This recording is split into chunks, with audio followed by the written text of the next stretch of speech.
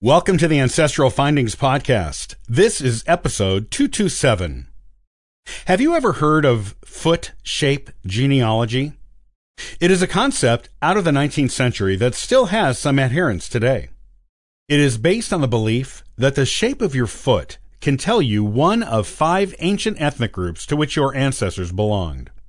Join me today as I talk about this wild and crazy method.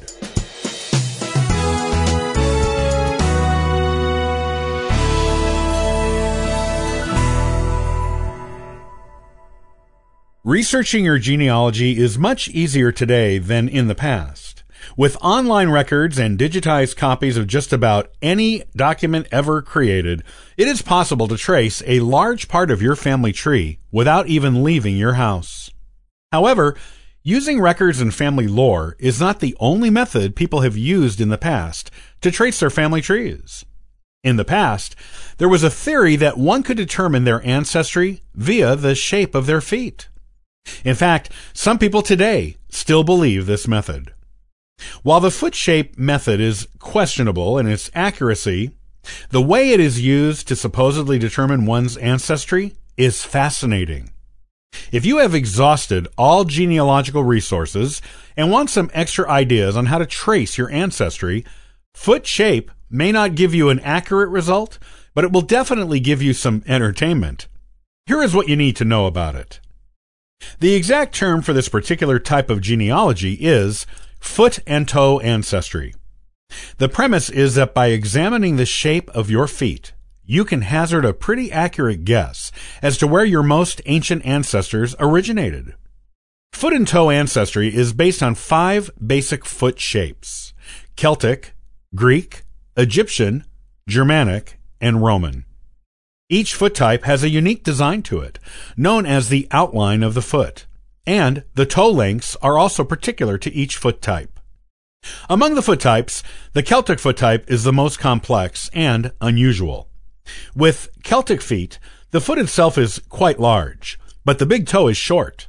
The second toe, the one right next to the big toe, is exceptionally long, and the other toes are smaller, getting progressively smaller until they end in a tiny pinky toe.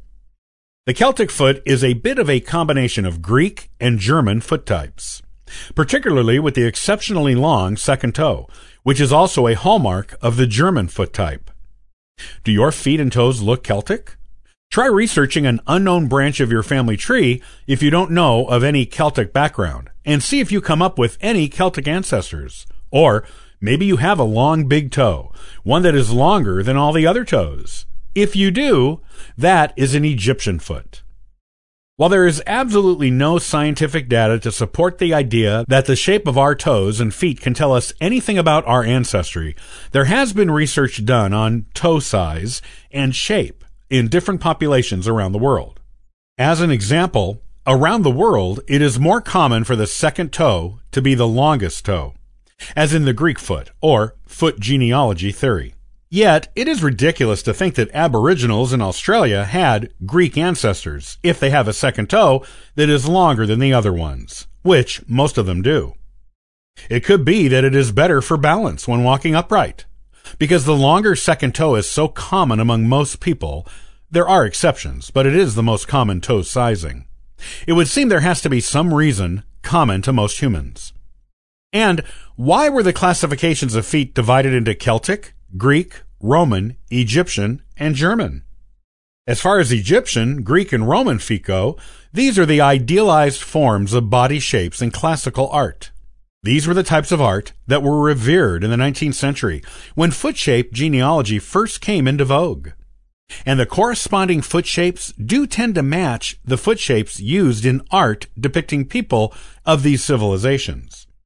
For example, in art from ancient Greece, most people depicted do have foot shapes like the Greek shape in foot genealogy. Interestingly, the Statue of Liberty is a Greek-style sculpture, and it also has the Greek foot shape seen in Greek art and in foot shape genealogy.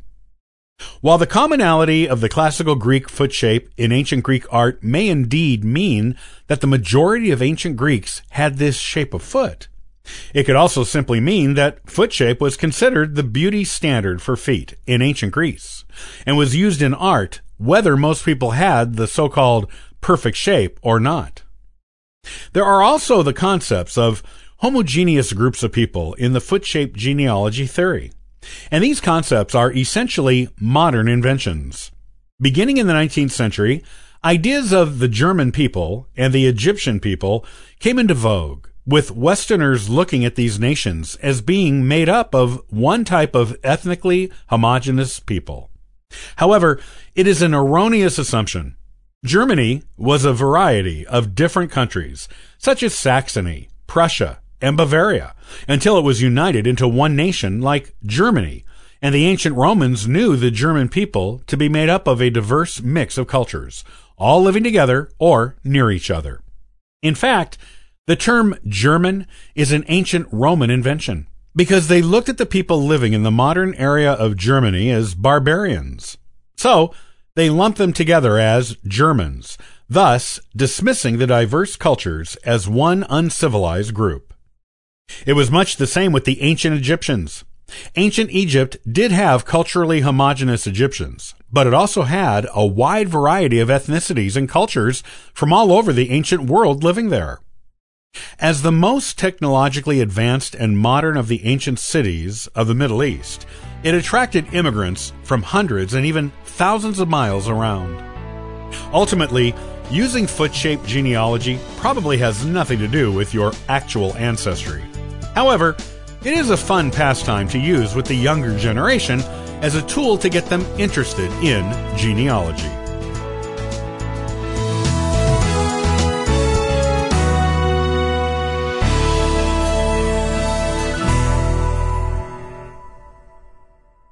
Join me the next time and I'll talk about why the French enjoyed much better relations with Native Americans than other European groups when they first came to American shores.